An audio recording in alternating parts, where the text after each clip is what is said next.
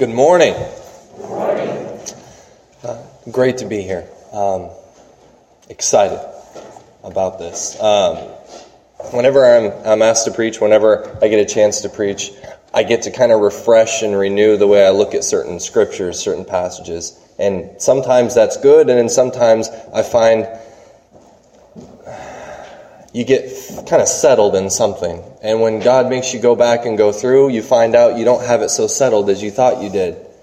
And you find yourself thinking, man, I fail a lot at this. And I really thought I was a lot better at it. This is one of those for me. And so, before I get going, I want to pray. Again, just because we handle God's truth, and sometimes isn't it better to handle it well? Right? And we do that with prayer. So please, if you would, pray with me. Heavenly Father, Lord Sustainer, Lord Redeemer, Friend, Comforter, Lord of all that is and is to come. Lord, we thank you, we praise you, that we have a God who cares for us, who meets us where we're at, who calls us, not because we are worthy, but because of what we could be, of what your intent for us has always been. Help us as we discern your word, as we open your word. Holy Spirit, direct our paths. May my words not be mine, but yours. Speak through me. May these truths be deeper than my simple words. May they echo spirit unto spirit. Illuminate our path. Lord Jesus, may they be words worthy of the life you lived, the life you gave, and the resurrection and hope of life to come for us.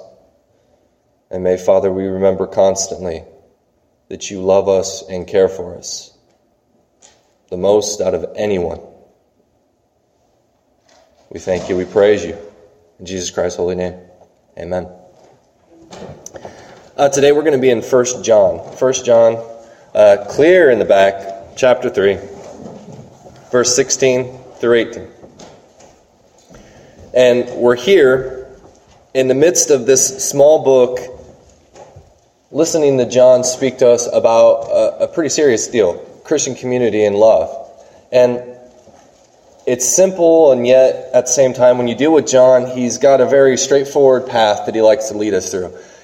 What we're called to, what it looks like, why it matters in Christ. So we want to listen to that, but also we want to listen to how heavy a call it is. When we're told to love one another, that's simply said and hardly done. And that's where we're at, I think, often. Most of what God and Christ would call us to is simple, yet hard for us to do. And so often, as many of our writers have put it, it's hardly ever done. And so it is with this, love. How hard it is to love. You don't have to live in the world long to realize that people are hard to love. They come in many shapes, many sizes, as we learned in the children's lesson. But also they come in many different hues of personality and temperament. And often what one person finds likable, another person finds just irritable, right? And so we venture into this life with very different people. And then we have a place called a church where Christ calls us to gather together with one another. And he even says the words, it doesn't matter what that necessarily looks like as long as they love me and you serve me. And he calls us all to come together no matter how we feel about politics, how we feel about how the world needs to go, no matter how we feel about maybe even our preference of music and reading and hobbies. And he says, I don't care about those things. I want you to love me. Gather with those people and then do something. Here, John calls us to what we're supposed to do. So if you would, read along with me. 1 John chapter 3, starting verse 16. We know love by this, that he laid down his life for us, and we ought to lay down our lives for one another. How does God's love abide in anyone who has the world's goods and sees a brother or sister in need and yet refuses help? Little children, let us love, not in word or speech, but in truth and action. I see three different things going on. And so we're going to take them one by one. Verse 16, laying down a life. We know love by this, that he laid down his life for us, and we ought to lay down our lives for one another. Now when we read that word life, the tempting part is to say his death, right? We read the word life, but what we really think is death. He laid down his life at the cross for us. And I want to expand that out because John's thought in this whole book and then in 2 John and 3 John is such that he doesn't leave it there. He doesn't want us to concentrate just on the death. He wants us to realize that Christ was a flesh and blood person too. And he lived a life. In fact, when we read the Gospels, what do we have? Most of the Gospel is not his death and his resurrection, but his life and ministry. And so when we enter into this, let's be careful not to read the word life as just death, but as the totality of his life. So that leads us to a question. If he was a life, then how did he live? And if we go back to the Gospels, we see how he lived. He cared for those that no one cared for. He gathered those who no one would want to gather. And then he did miracles and healings and teaching to people who couldn't pay him back, couldn't give him anything. And the only thing they could possibly give him was their lives as they followed him. And so we come to it, this idea that here in John, it's more than a life. But not only that, but John says if he laid down his life for us, and if that's the totality of who he is, who he was, then he says, and that ought to lead us to do the same and lay down our lives for one another. And that's usually where we want to stop and really hope that John was talking about Christians back then. Because he doesn't know Christians now, does he? He doesn't know the kind of people we have to love now, does he? If he knew that, he wouldn't care. Because they're hard people to love. I'm married to my wife, and I'm sure there's days where she finds it hard to love me. I can't imagine why. But I'm sure she does. About the fourth time she's picked up a towel off the floor that I refuse to hang up. Not on purpose, but if you're a profound person, you have many thoughts in your head, and a towel on a rack isn't the first thing there. No excuses, though. But love means something. And here John says love means giving of a life. And he's specific in the sense that it's not just a life to be laid down, but a life to be lived out. And that leads to the second part. Then love is defined by what is given. We are given our whole life over to one another. And that's going to be a hard task. And let me tell you why. Because the idea of fellowship and this idea of a church is such that if we're not careful, we get the idea that here we gather on Sunday and we go out and maybe we come back on Wednesdays, maybe Sunday nights. And we love you people. We love the people we gather with. But that's really all we kind of see them. We have a small community, and so you guys see each other probably throughout the weeks too, but it becomes very tempting just to view it as this is where we have to get along. And John's saying he actually didn't even have a concept like this. The house churches at the time wouldn't have even remotely thought of it like this. This is the place where the mission goes. This is the place where we get the rejuvenating that we need to go then forth out and bring Christ to the whole world. And so, as we deal with this, the tempting part for the people that John was writing to, the thing that kind of got on them was, but do we really need to do that? Do we really need to go out and love people constantly? And John had to repeat himself. You notice this, then this word love repeats itself just in these 3 verses. The whole of this book, he repeats that word love 46 times. It's an important word that he wants to use. And so as he's talking about this and he's bringing us on this journey of what this means, he's actually trying to combat this thought that says, I can have Christ and I can love him, and then everybody else just can stay 5 or 6 feet away from me at all times and not touch me, please. And that's the tempting part for us is we think we can, right? We can have Christ without having others. We can have Christ without community. We can have Christ alone in our cabin, 50 miles from everyone else, and no one ever visits and no one ever comes, and we can somehow say we love one another. And John says that's not going to work. You see, that started to develop a heretical thought throughout the church of that you can really love Christ and you can really obey Him, but you really don't have to do anything in this life. Because it doesn't matter. We're all going to die. We're all going to pass away. It's not going to matter. And John's reflecting on that and saying, but if Christ lived a life and He did good things throughout His life, if we didn't need that, then the Gospels would be a lot shorter. They'd be 3 chapters. There'd be His arrest, there'd be His crucifixion, and then there'd be His resurrection. But that's not the way it is. Because His life mattered. Our life matters, how we live it. And so you also have this reflective of, but I can never love people as much as maybe I'm supposed to. And that's valid. We won't, probably. It's hard to love people the way we're supposed to. We'll always fall short. But it's very similar to the way when we were growing up. You remember the drawings we used to do, the sculptures we used to make out of Play-Doh for our parents and people we loved? I remember that I was quite the little Rembrandt. I could make really good pictures. And my parents humbled me and they put them on the fridge. You remember? You'd make something and it would be fridge-worthy. It could go on the fridge. I remember that. And I thought, yes, I made it. It's on the fridge. My grandmother's house was that way. All the cousins, we would gather and we would do something of importance and it would go on the fridge. And you knew you did something well for Grandma when it went on the fridge. I was proud of those. And as I got older, I remember thinking they were not good. The woman lied to me. She told me they were good. But they were good to her. Because just like my grandmother used to encourage us in our little doodles and our squiggles, so God encourages us. When we do acts of service to one another, we do them unto God too.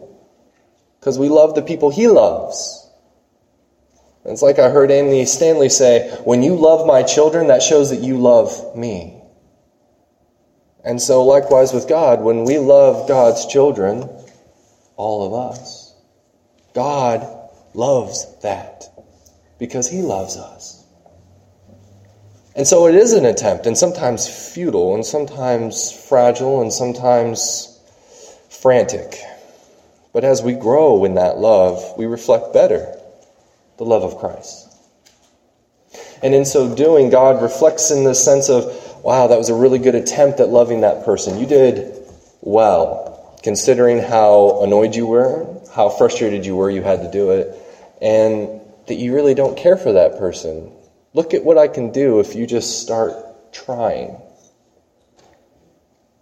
And like the good Father He is, He praises us, and that act of love is rewarded with His adoration of you getting it. You're finally doing it. And John says that we ought to, based on the prime example of Christ, we ought to lay down our lives for one another. So to follow Christ and to lay down our lives means living out the giving nature of love. Because He calls us to love with our entire lives. So the second point in verse 17. How does God's love abide in anyone who has the world's goods and sees a brother or sister in need and yet refuses help? You see there, he's asking a question. But like a lot of parents ask questions, they don't really want an answer to. They already know the answer. And so he's asking this to remind us of where we want to be. We want to say, there's always a reason why we couldn't. And John here is saying, but how could you say that someone abides in the love of God and yet has the ability but refuses to help? How could you say that? Well, circumstance and choices. He brings up 2. The circumstance. The world's goods. Now, if you wanted to define the world's goods, I don't know where you'd start. When I look at the Greek word, it really didn't help me out very much. Because it turns out the Greek words for world's goods turns out to be, well, world's goods. It didn't help me. And so I'd do a little digging. I'd do a little thinking. And I think we've got some of it around us, maybe we can relate.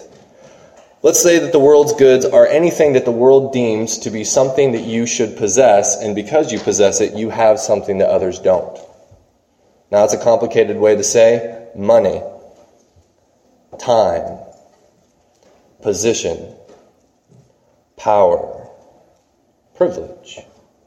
We live in America. You know what that means? That means there's certain things we won't ever have to deal with that other countries deal with on a daily basis. If you ran the faucet for any length of time today, you are better than the majority of the world. They had to go get their water and had to boil it, had to mess with it, had to risk the worry of, is it going to kill me later on? And we just poured it out, and some of us forget it's on when you're brushing your teeth. And there it just pours out.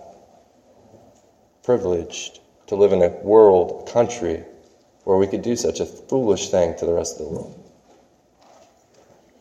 So if we have those things, money, time, power, position, privilege, and John says that that's the world's goods, that's the world's currency, but yet we can't find a way to help our brother or our sister. He says there's something wrong there. There's something wrong. And no matter what position we may think we are in, and I would grant that we all don't think we're wealthy millionaires, we all think that we've worked and we've scrimped and we've saved for what we have, God says if you even have any of this, you are in a position where you have the world's goods. And to be free with those means to offer and rend aid when you can. Now, that also leads to choice. You see, in mine, the word is, who has the world's goods and sees a brother or sister in need. Sees. Now, for those of us who may struggle with definitions or who like to be literalists, let's talk about the word sees. Sometimes we use the word see when God says something like, well, I need you to help those you see around you who need help. We take that as, okay, so what I really need to do, stay in my house with the windows shut and the blinds down, and I won't ever see anyone in need. And that's funny and that's humorous, and sometimes maybe we do that with hitchhikers. Like, it's a dangerous game, right? I mean, there's some people that pick them up, and I think, okay, I'd rather just call if they need somebody to call, but yeah, okay. But some of us then go, oh, I don't want them to see that I saw them, because then they'll know that I saw them, right? We kind of shy away. You ever been in a grocery store and you really didn't want to talk to somebody and you went down an aisle, you saw that they were there, the person you don't want to talk to, and you thought, I really don't need bread. I've thought about that, and I thought, I really actually do need bread. And then I just grab a loaf of bread that's not the right bread. I say, mistakenly grabbed it, right? I end up back in the grocery store again. We do that sometimes. Why? Because we want to convince ourselves that we didn't see them. It's an excuse. And so I think what this word means, see, is not just see, physically see, but it's actually a judgment on community. It's a judgment on fellowship. John is saying see, and what he really means is you may not know enough about the people around you on purpose so that you don't have to get involved in their lives. You may purposely isolate yourself from others so that you don't have to concern yourself with them. And the whole scope of John and the whole scope of the early church is such that literally they talk about how often someone was in need and everyone gave. No one was in want. Why? Because everyone gave what they had and could spare so that everyone could have what they need. And that wasn't some sort of socialist, some sort of Marxist statement. It was a statement of fact that that's what community means. Community means seeing, being present with people. Recognizing that there's a need, recognizing that there's someone there that you know of that needs something that you have or that you could procure. Think about position and power. You may not be able to provide the need, but it turns out you've got a friend or you know somebody who could. Somebody needs a pickup for the afternoon. You don't have a pickup, but guess what? You know 5 people who do, because we live in Iowa. You think about the simple things. It's not something grand and huge. It's something small and just normal, every day. Here, it also talks about need and refusal.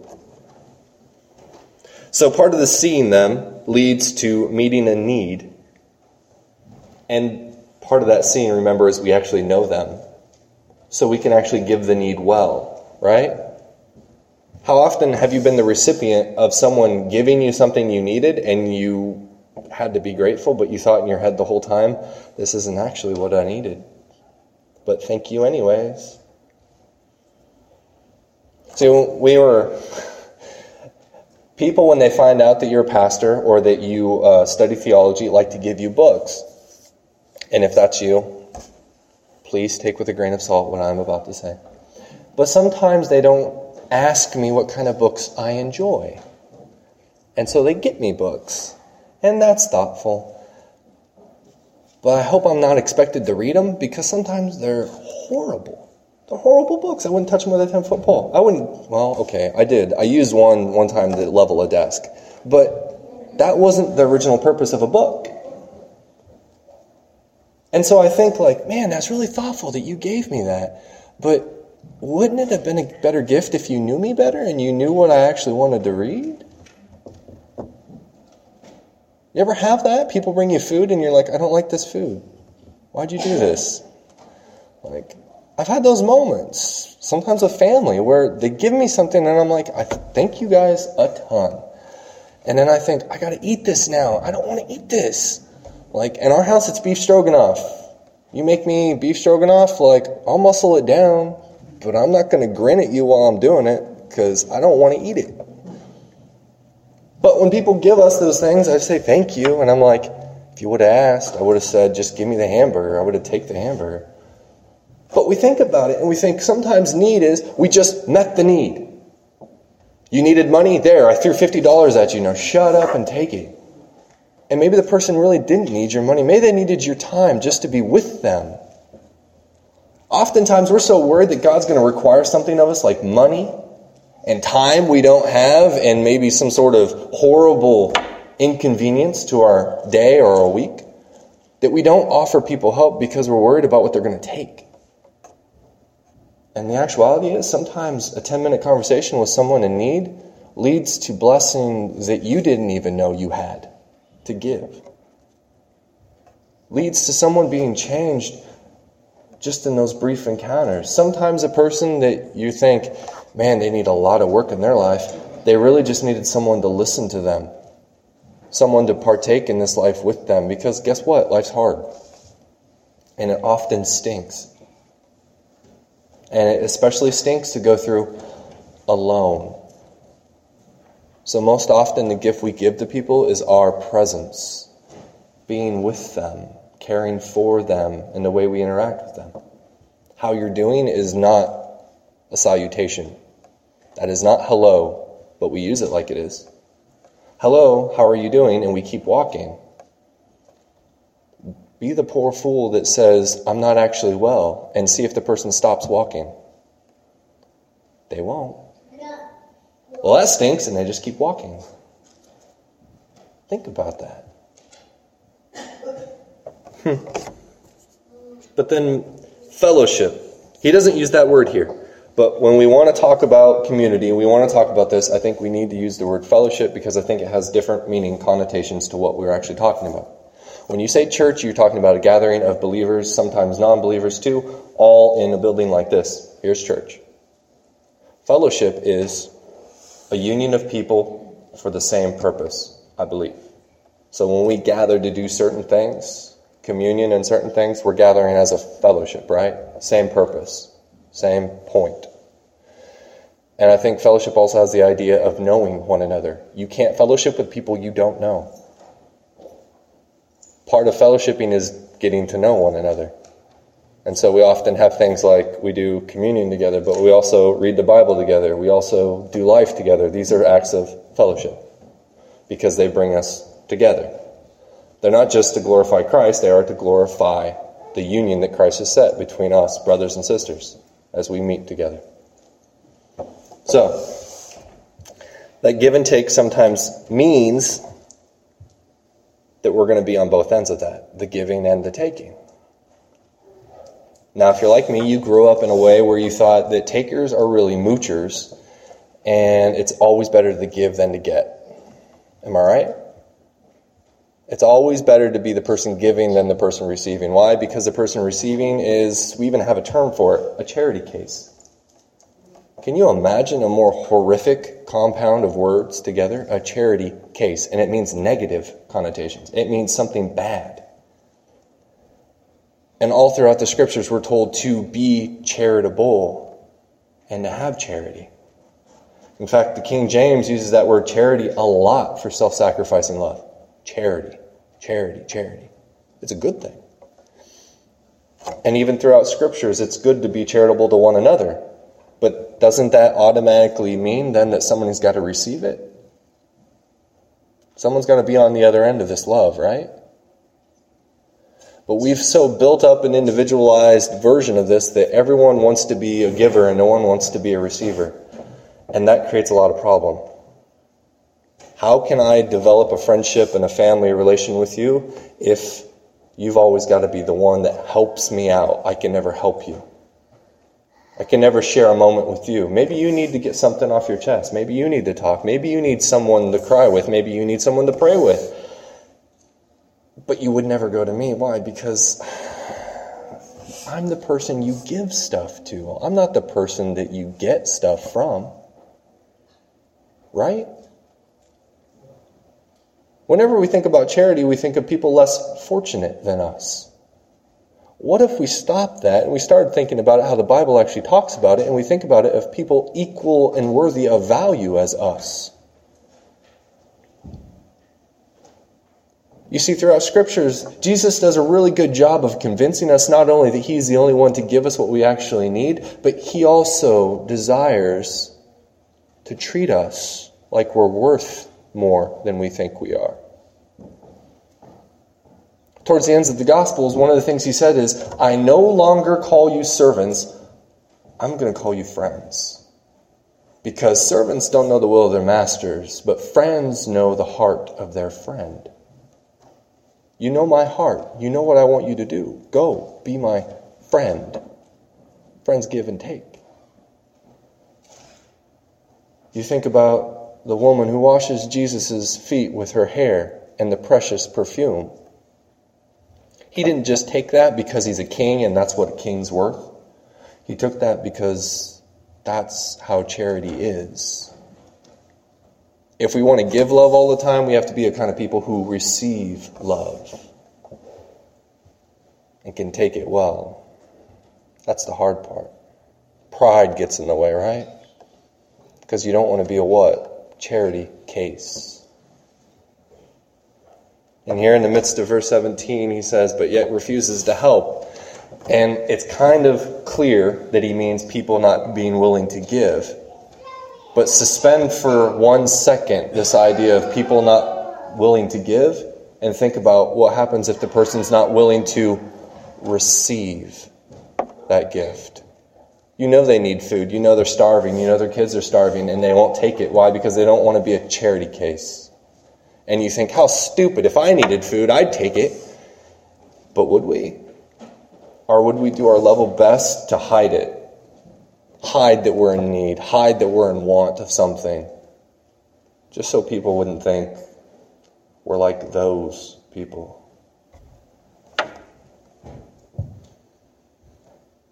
To know we have love is to have fellowship with others and a concern to give and a willingness to receive. This is loving Christ with our entire lives. And finally, verse 18, little children, let us love, not in word or speech, but in truth and action.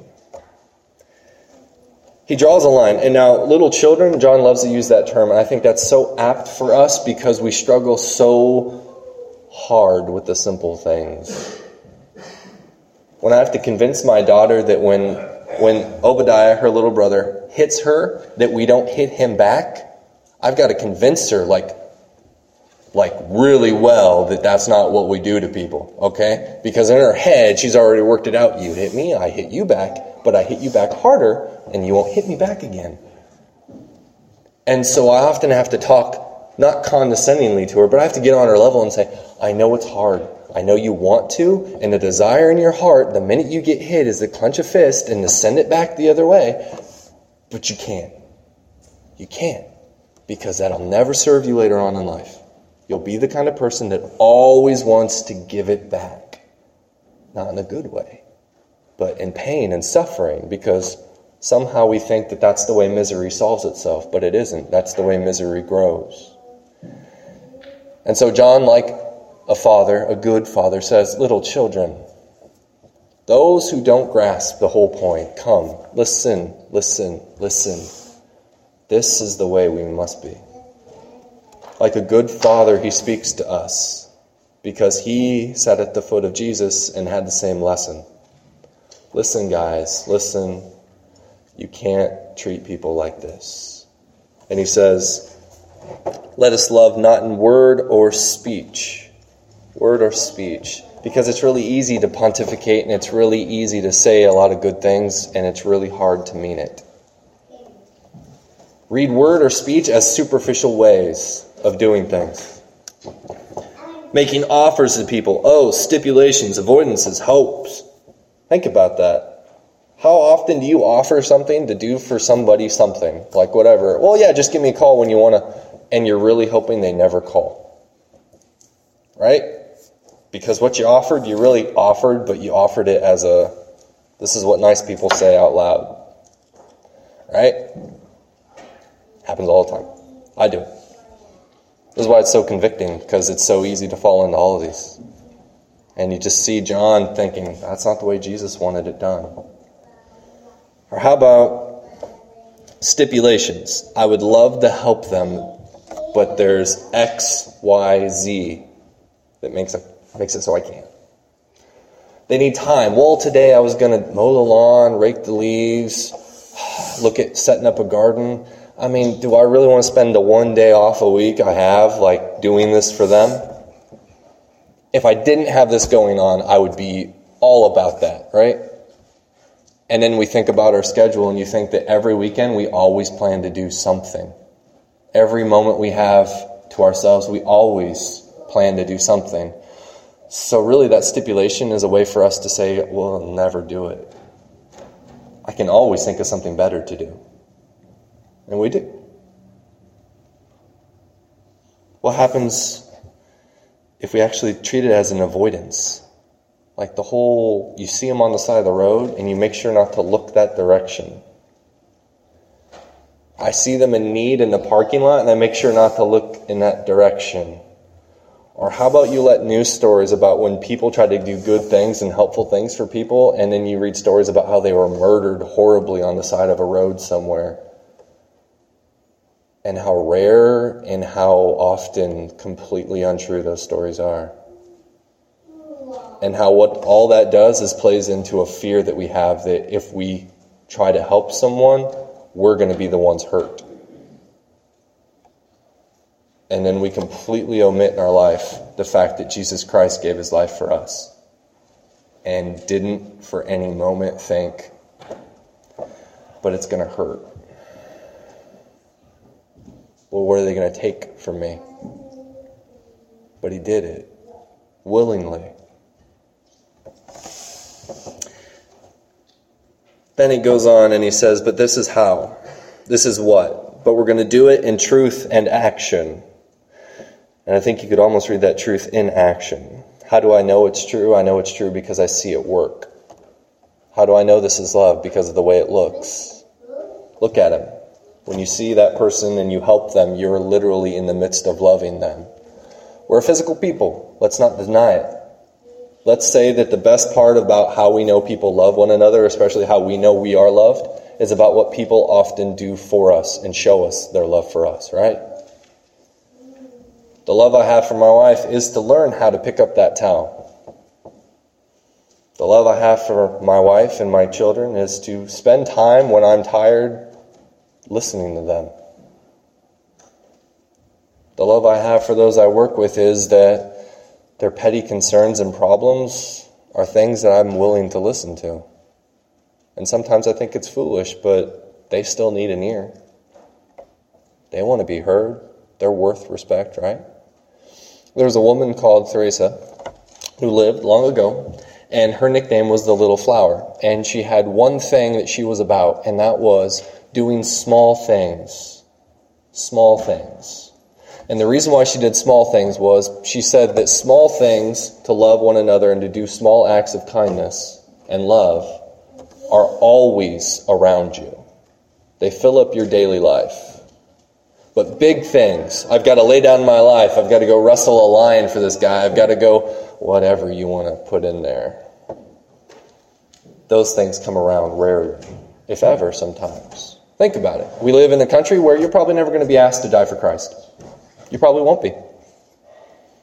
Now, we can settle into fear that people think that's going to happen, but there's a lot of steps that have to happen for that. But the fact of the matter is, like our Christian brothers and sisters in the Middle East who constantly, daily worry about it, what am I going to have to say when they ask me if I'm a Christian? And they have to say, oh, I am a Christian, and that literally means death to them. We probably won't live in that kind of fear living here. But what she says is the simple, small things of you could help that person with their trash out to the curb. You could say that kind word to that person you know is not a kind person. You could give 5 minutes of your time to listen to that annoying person that you wish you wouldn't have ever met. And not do so grudgingly or forcefully, like we're going to make them love us, but to do so as an act of service that, quite honestly, you'll never be able to brag about. That was her big point. You'll never be able to brag about these. When you pick up that piece of paper that someone drops, you'll never be able to brag about that. No one will let you say that that was a humongous act of service. It's not. But it's a little thing that adds up to huge things over time. You become a person who loves in the small things so well that the big things come and go, and you always love in those things. You want to know how people live a life of love? They do so by the small steps that you take every day to do it.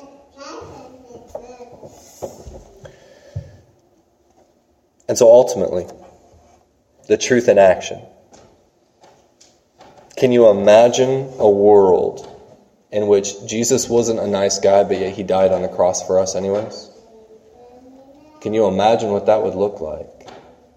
A gospel that is literally filled with Jesus being selfish, just like we are, unloving, just like we are, and then somehow at the end he comes to the cross and he still does the right thing. And he still goes there for us.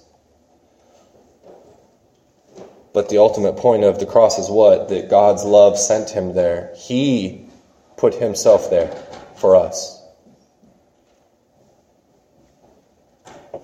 How would he do that if he lived a life that was full of selfishness all the way through? That act of service would have meant nothing to us. Plenty of men and women died on a cross. But we don't worship any of them. We worship the one who died on a cross because of his love for us. That was perfected because of who he was.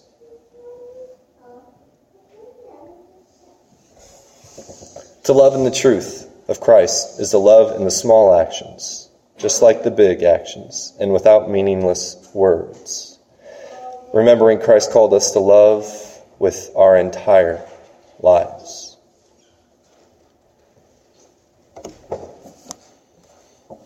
If you would, bow your heads with me. Heavenly Father, Lord Creator, Lord Sustainer, help us. Help us to be a people of love. Help us to be a people called to something deeper than just trying to fake it, but help us be a people who mean it, through fellowship, through service, through simple acts, loving and caring, and sacrificing for one another. Lord, we love you, we thank you. And we ask for your blessings, your graces to fall upon us as we seek to be a people that are known for our love. and known to be a people who love well with our entire lives. In Jesus Christ's holy name we pray. Amen.